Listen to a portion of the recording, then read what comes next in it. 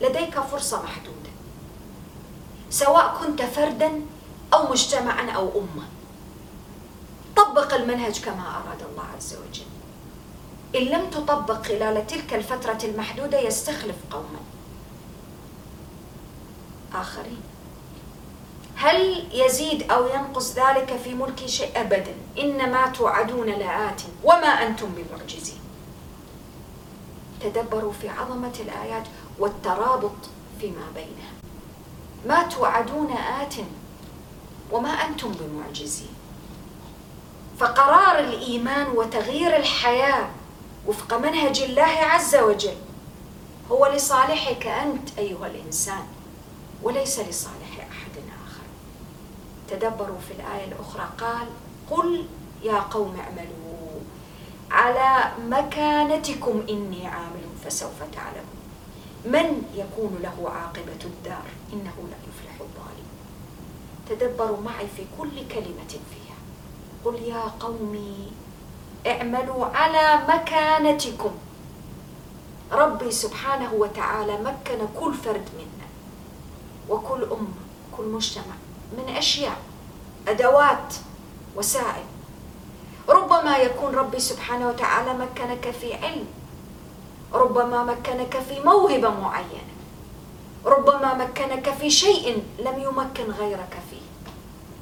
مطلوب منك أن تعمل وفق إمكانياتك، وفق مكانتك، وفق ما مكنك الله فيه. اعمل، وحين تعمل عليك أن تستحضر وتدرك ودائما تضع في حسبانك من تكون له عاقبة الدار. وعليك أن دائما تضع في حسبانك أن أعمالك معروضة عليه سبحانه، فلا تظلم ولا تطغى ولا تقصر ولا تهمل فيما مكنك الله فيه. من الأشياء الملاحظة في حياتنا أن بعض الأشخاص يمكنهم الله سبحانه وتعالى من أشياء كثيرة، مسؤوليات تقع تحت أيديهم. كما ذكرنا قبل قليل، أخذنا مثال على سبيل المثال الإعلام، هذا تمكين. ربما ربي عز وجل مكنك في جانب معين، لديك قدرات في مجال الإعلام، ماذا فعلت بها؟ وظفتها فعلا وفق ما أراد الله؟ وظفتها في الخير، في النفع، نفع الإنسان، نفع المجتمع، أم ماذا فعلت بها؟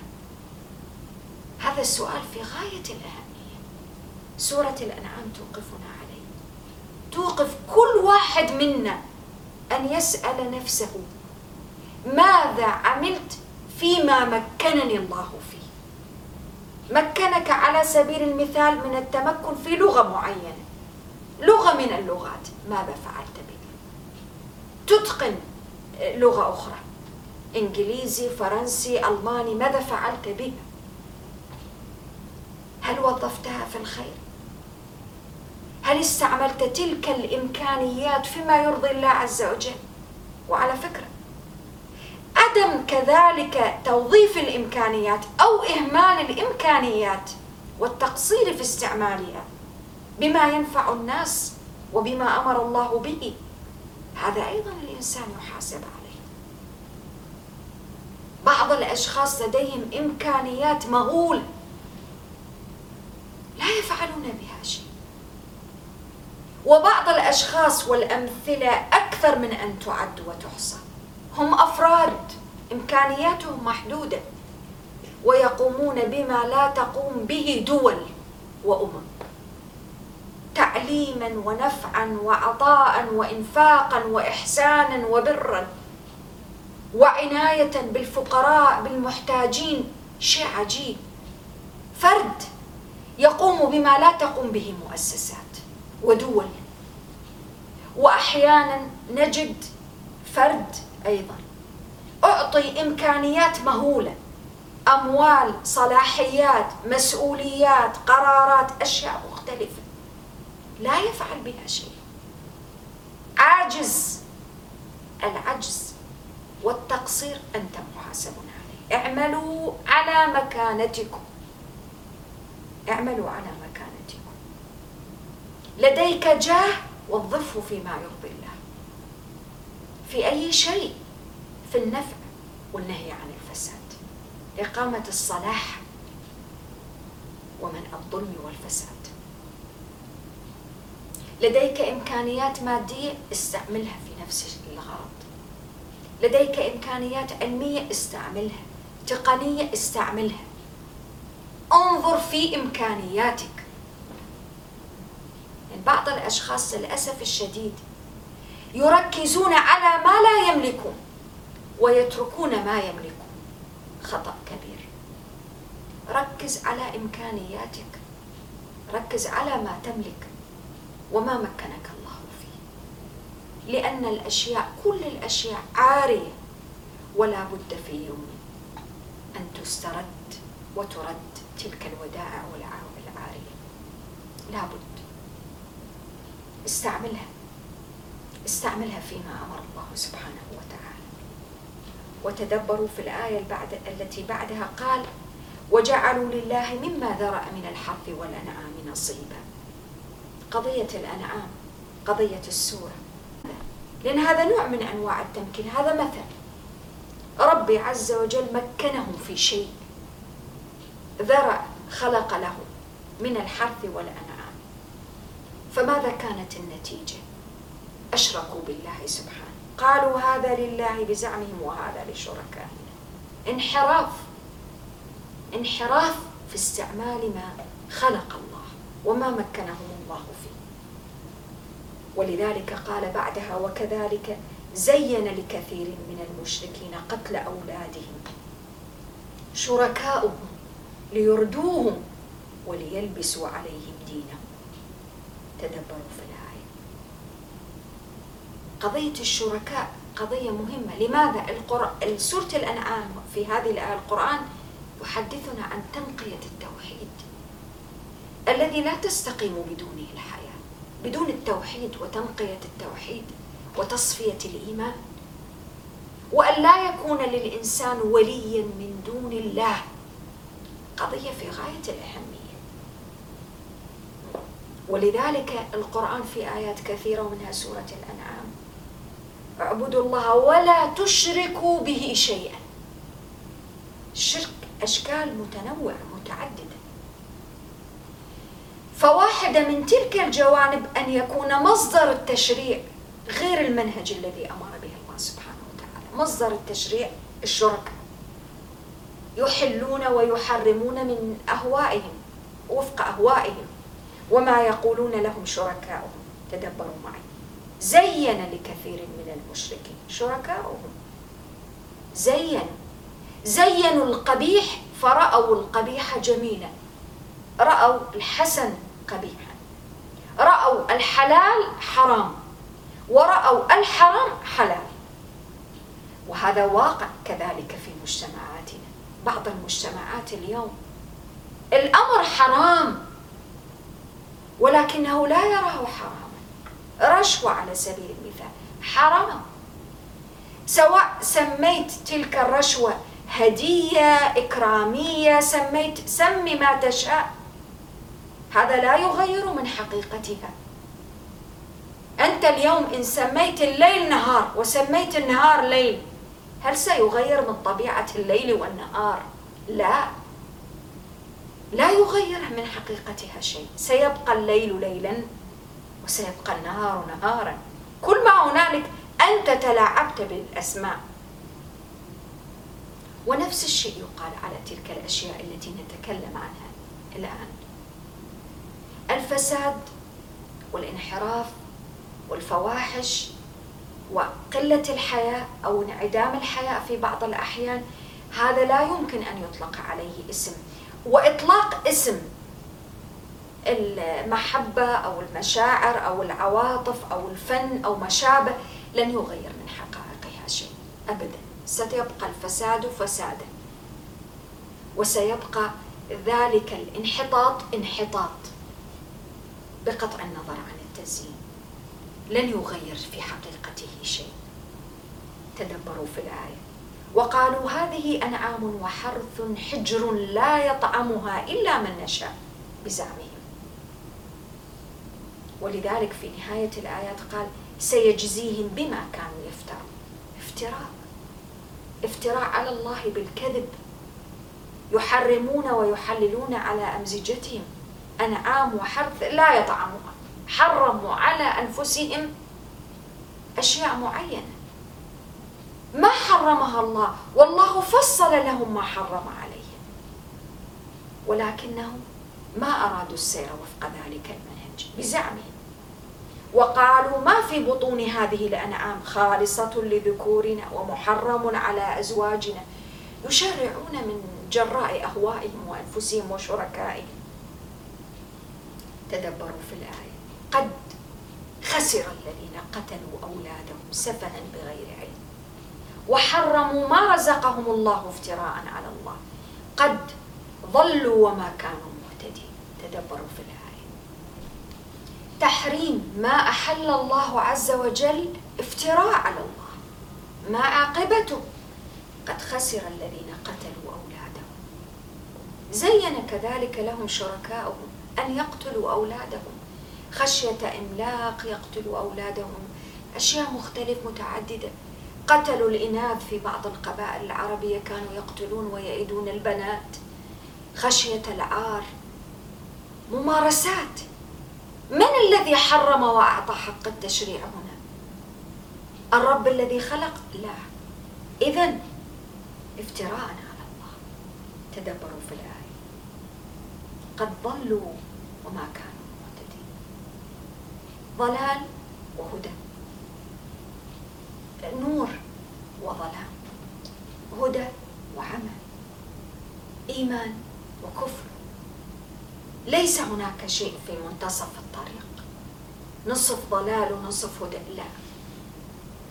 بمعنى آخر، وتدبروا معي في التركيز في سورة الأنعام هنا على قضية التشريع، ليبين أن الإيمان والتوحيد الذي تبنيه هذه السورة العظيمة لا ينفك عن التشريع والتطبيق.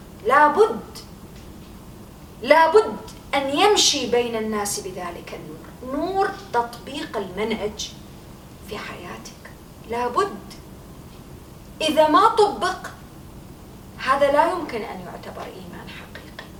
وتدبروا في الآيات التي جاءت بعد ذلك، آيات تتكلم عن الكون لتجدد معاني الإيمان وتبين أن الإيمان كل لا يتجزأ. آمنت بقلبك، طبق في حياتك وفي واقعك وسلوكك. وهو الذي أنشأ جنات معروشات وغير معروشات والنخل والزرع.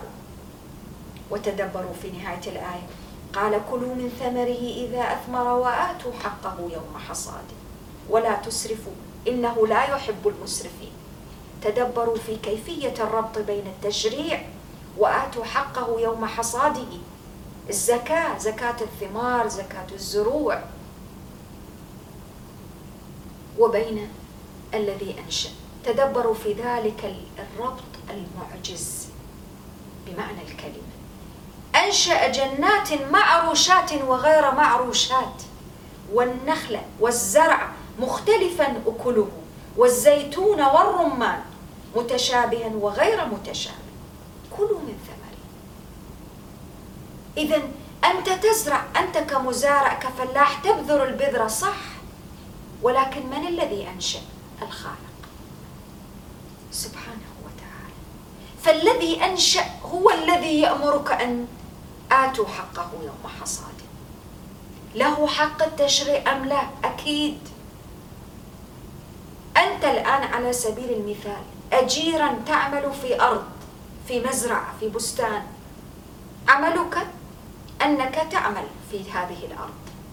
لصاحب الأرض، لمالكها، هو الذي يقول لك افعل ولا تفعل، ازرع ولا تزرع، خذ ولا تأخذ، لأنه مالك وأنت أجير. ولله المثل الأعلى، ولله المثل الأعلى. الذي أنشأ هو الله سبحانه وتعالى، فالذي أنشأ هو الذي يملك حق التشريع، فأمرك بأن آتوا حقه يوم حصاده ولا تسرفوا إنه لا يحب المسرفين. المال يأمرك بأن تنفقه في الحق، في الخير، في الزكاة، في نفع الناس. في الحرام لا تنفقوا. على ما حرم الله، لأنهم كانوا يذبحون ويفعلون ما يفعلون ويتقربون بها للأصنام. هذا مثل من الأمثال السلوكيات المخالفة لمنهج الله سبحانه وتعالى. ولا تسرفوا إنه لا يحب المسرفين، ولا يحب الإنفاق في الحرام. وكل مال ينفق في حرام مهما كان قليلا ولو كان فلسا واحدا فهو إسراف. كل مال ينفق في الحرام ولو كان ضئيلا فهو حرام، إسراف. والله سبحانه لا يحب المسرف. المال ماله والرزق رزقه والعطاء عطاءه، فأنفقه فيما يحب لا فيما لا يحب، فإنه لا يحب المسرفين. وتدبروا معي. عاد على قضية الأنعام فقال: ومن الأنعام حمولة وفرشا. تذكير بنعم الله عز وجل، تذكير بآلائه بنعمه.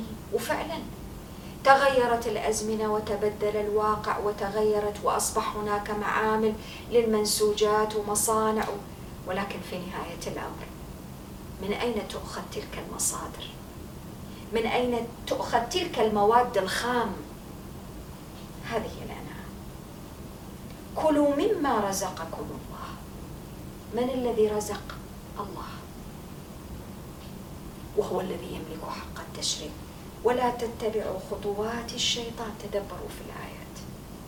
ولا تتبعوا خطوات الشيطان. لماذا جاء بذكر الخطوات؟ الشيطان في قضايا التشريع لا يقول مباشرة للإنسان افعل الحرام، لا، يسلك مسالك مختلفة. يأخذ الإنسان خطوة خطوة خطوة خطوة نحو الحرام. لماذا؟ لأنه لكم عدو مبين، عدو بائن في عداوته، ظاهر في معاداته لكم.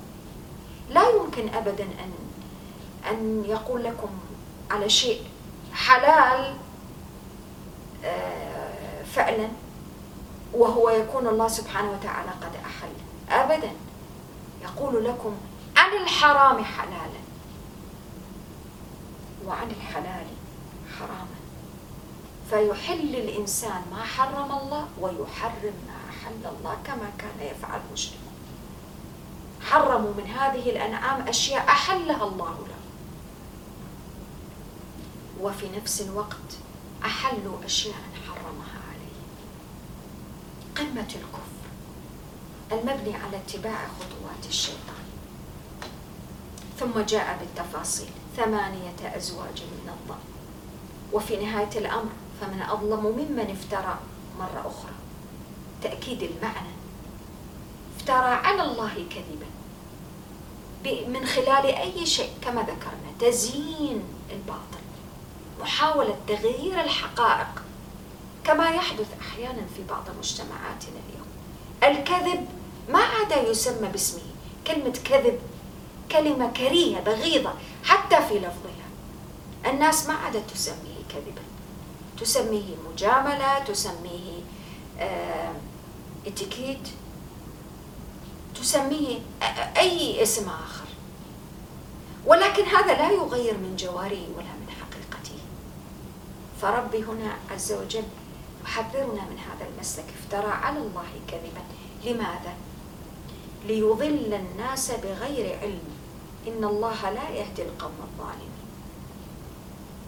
يضل الناس بغير علم، فيفتري على الله الكذب، فيصور الأشياء على غير حقيقتها ويعطيها مسميات غير حقيقتها، ليست بحقيقية. الانحراف، الفساد أصبح فن، الفواحش أصبحت حب، عواطف، وكل الناس تميل نحو هذه الأشياء. ولكن هذا ليس كهذا. الربا ليست كالبيع، أحل الله البيع وحرم الربا، لكنهم هم قالوا إنما البيع مثل الربا، لكن الحقيقة أن الله أحل البيع وحرم الربا. وهكذا في كل شيء. إذن أين المحرمات؟ فصلها لكم. لا أجد، قل لا أجد فيما أوحي إلي محرما على طاعم يطعمه إلا أن يكون ميتة أو دما مسفوحا أو لحم خنزير إلى آخره، تفاصيل التحريم. وفي نفس الوقت حرم على الذين هادوا أشياء معينة، كل ذي ظفر حرمها فصلها، ولكن شدد في التحريم عليهم. لماذا؟ جزيناهم ببغيهم وإنا لصادقون. ببغيهم وظلمهم وعدوانهم وافترائهم، حتى لا يقع الناس فيما وقع في بني إسرائيل من البغي والاعتداء. أي بغي واعتداء، تحريم ما أحل الله وإباحة ما حرم الله. تدبروا معي في الآية. ثم جاء بعد ذلك في الآيات ليبين القضية التي قلنا وناقشناها في أكثر من مرة. بعض المشركين يفتري على الله الكذب فيحتج، وهو ليس فقط في المشركين، مدلف خطير جدا. بعض الأشخاص يقول، تسأله يا فلان متى ستصلي وتنتظم في صلاتك؟ عندما يهديني الله. افتراء على الله عز وجل. يحسب هذه الكلمة هينة وهي عند الله عظيمة. تدبروا في الآية. سيقول الذين أشركوا لو شاء الله ما أشركنا ولا آباؤنا ولا حرمنا من شيء. مشيئة الله، لو يريد الله أن يهديني لهداني. تدبروا في الافتراء على الله. كذلك كذب الذين من قبلهم حتى ذاقوا بأسنا. قل هل عندكم من علم فتخرجوه لنا؟ إن تتبعون إلا الظن وإن أنتم إلا تخرصون. قل فلله الحجة البالغة فلو شاء لهداكم أجمعين. هداكم. طيب هو قال قبل قليل هذا الذين أشركوا قالوا لو شاء الله ما أشركنا، كما ذكرنا ونذكر بها. شاء الله أن يعطيكم حيزا من حرية الاختيار،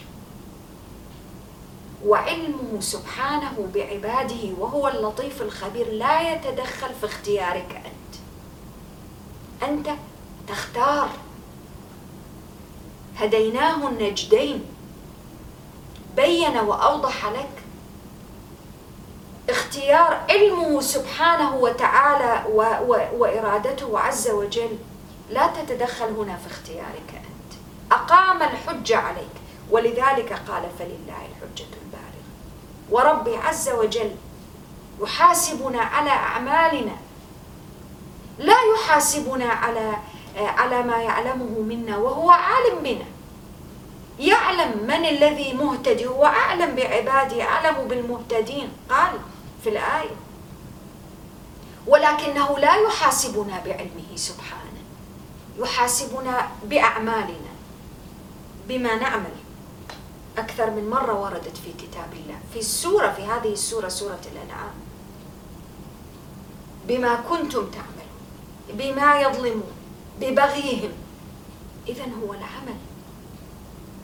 أنت لديك حرية الاختيار، ولكن هذه واحدة من المجادلات التي يجادل فيها الإنسان ليبرر لنفسه الضلال، ليبرر لنفسه البعد عن الله عز وجل.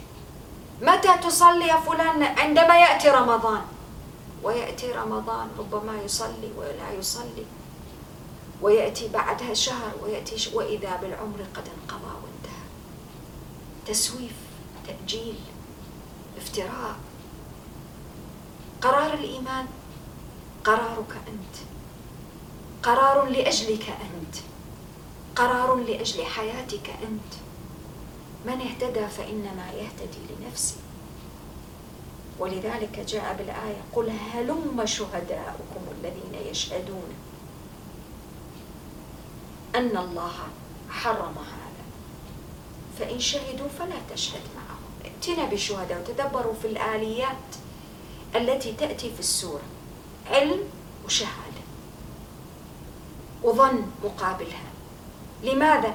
ليبين لي أن قرار الإيمان ينبغي أن يكون قائم باستعمال آليات معينة، أدوات العلم، شهادة، شهداء، يقين. أنت حين تحرم تقول هذا حرام، ما هو دليلك؟ من أين جئت بهذا التحريم أو التحليل؟ أين الشهادة على هذا؟ الشهادة وسيلة من وسائل الإثبات، ولكن الشهداء حتى إذا شهدوا من شهدائهم شهداء ضالين، شهداء زور. قال ولا تتبع أهواء الذين كذبوا بآياتنا والذين لا يؤمنون بالآخرة وهم بربهم يعدلون. أهواء ذكرنا فيما سبق ونذكر، إما شريعة الهوى وإما شريعة الله سبحانه وتعالى. قل تعالوا أتلوا ما حرم ربكم عليكم. تعالوا، هذا الذي حرمه ليس فقط في شرع القرآن ولا في رسالة القرآن، حرمه على كل الأقوام السابقة واللاحقة. شريعة واحدة. الشرائع هنا التي جاءت بأمهات الفضائل وبأمهات الكبائر فحرمتها واحدة، ألا تشركوا به شيئا، الشرك بالله، وبالوالدين إحسانا. وتدبروا معي في الكلمة، ما قال وأحسنوا إلى الوالدين، قال وبالوالدين إحسانا، مطلق أشكال الإحسان بالوالدين. إحسان بالقول، إحسان بالدعاء، إحسان بالعمل، إحسان بالعواطف، إحسان بالمشاعر، إحسان بالطاعة، إحسان بالترضي. وبالوالدين إحسانا، وهذا ورد في أكثر من آية. وتدبروا كذلك في قوله وبالوالدين بقطع النظر، كافر مؤمن بقطع النظر هو والد. عظمة القرآن، عظمة قيم القرآن، هذه القيم التي آن لنا أن نجعلها فعلا رسالة نقوم بإيصالها للعالم، العالم الذي يعاني من جراء عدم تطبيق هذه الأمور في حياتنا وفي واقعنا. وتدبروا أيضا في الآية، جاءت على عشرات الممارسات التي كانت موجودة في المجتمع الجاهلي. بعض الممارسات لا تزال موجودة وبطرق مختلفة. ولا تقتلوا أولادكم من إملاق، الفقر، شدة الفقر. تدبروا في الآية، نحن نرزقكم، بدأ بهم، قال نحن نرزقكم وإياهم. الرزاق الذي يرزقك أنت ابتداء هو، فكيف يستقيم الأمر وتعتقد أن الأولاد في حياتك سيضيقون عليك في الرزق؟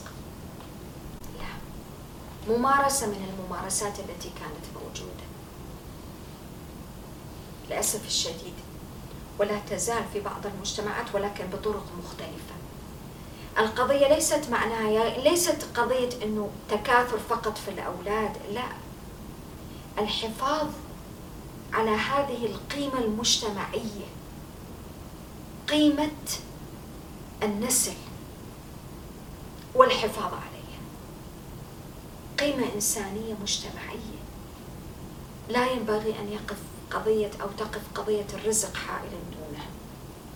قال ولا تقربوا الفواحش، تدبروا معي، ما ظهر منها وما بطن.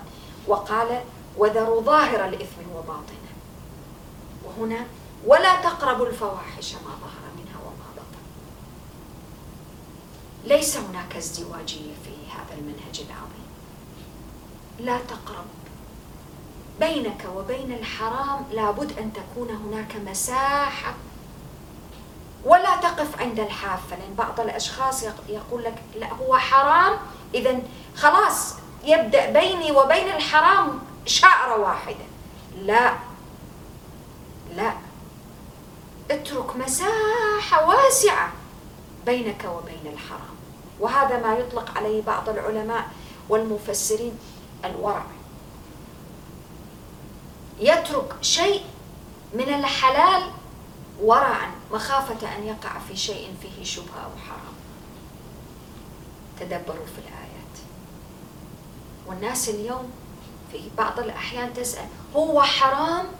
ما عادت تسأل عن المكروه فتجتنبه حتى تتقرب وتتحبب إلى الله عز وجل، لا، فقط حرام أسود وأبيض، في حين أن الله عز وجل يقول ولا تقربوا الفواحش ما ظهر منها وما بطن. كل الإثم، كل المحرم بمعنى آخر. وتكلمنا قبل قليل عن الأكل المعنوي، الحرام المعنوي، المال الذي فيه شبهة. نحن بحاجة أن نراجع حساباتنا اليوم مراجعة دقيقة، ننظر في الأشياء التي فيها شبهة فلا ندخلها على أنفسنا ولا نقترب منها، نبتعد عنها مخافة أن نقع في الإثم وفي الحرام. فكيف بالحرام إذا كان لا تقربوا ما ظهر منها وما بطن. نحن بحاجة إلى هذه المراجعة الحقيقية والبعد عن الازدواجية. حرم عليك قبل قليل ذكر لحم خنزير، ولكن الذي حرم لحم الخنزير هو كذلك الذي حرم أكل أموال الناس بالباطل، فلا تأكلها بالباطل. ولا تعتبر أن الغش والخداع والتدليس وأكل أموال الناس بالباطل شيء من التجارة والذكاء والعبقرية في التجارة. هذا ليس ذكاء ولا عبقرية، هذا غش وأكل أموال الناس بالباطل.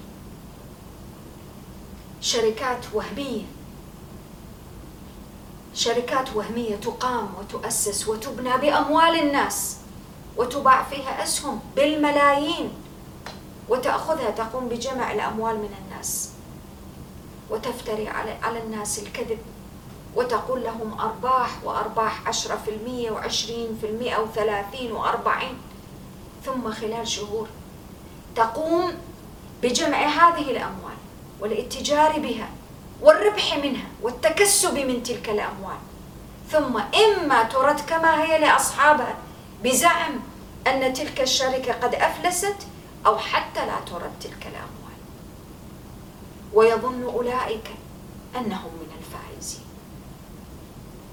تدبر في الأمر. هذه الأموال الكثير والقليل منها إنما هي نار، إنما يأكلون في بطونهم نار. أكل أموال الناس بالباطل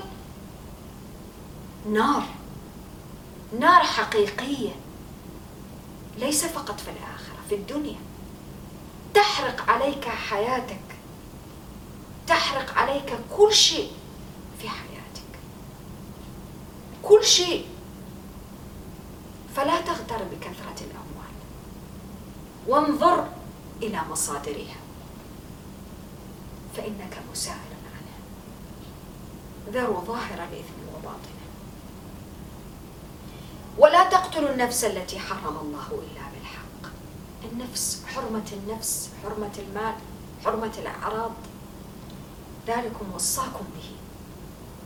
هذه الوصية، وصية الله عز وجل للبشر